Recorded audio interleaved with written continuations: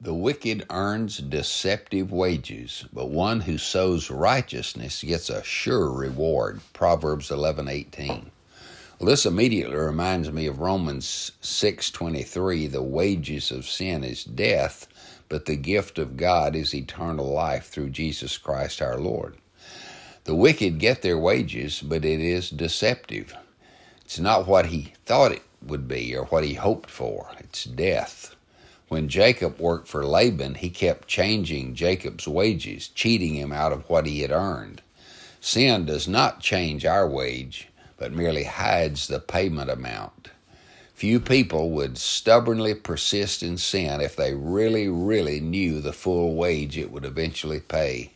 However, righteousness gives a sure reward.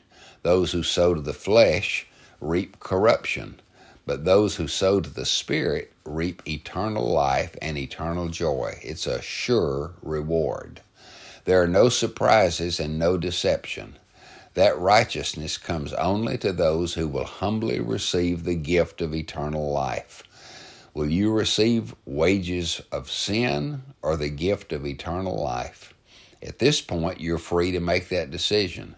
Don't wait until you're only able to respond to the consequences of your choice rather than the option to make a better choice today.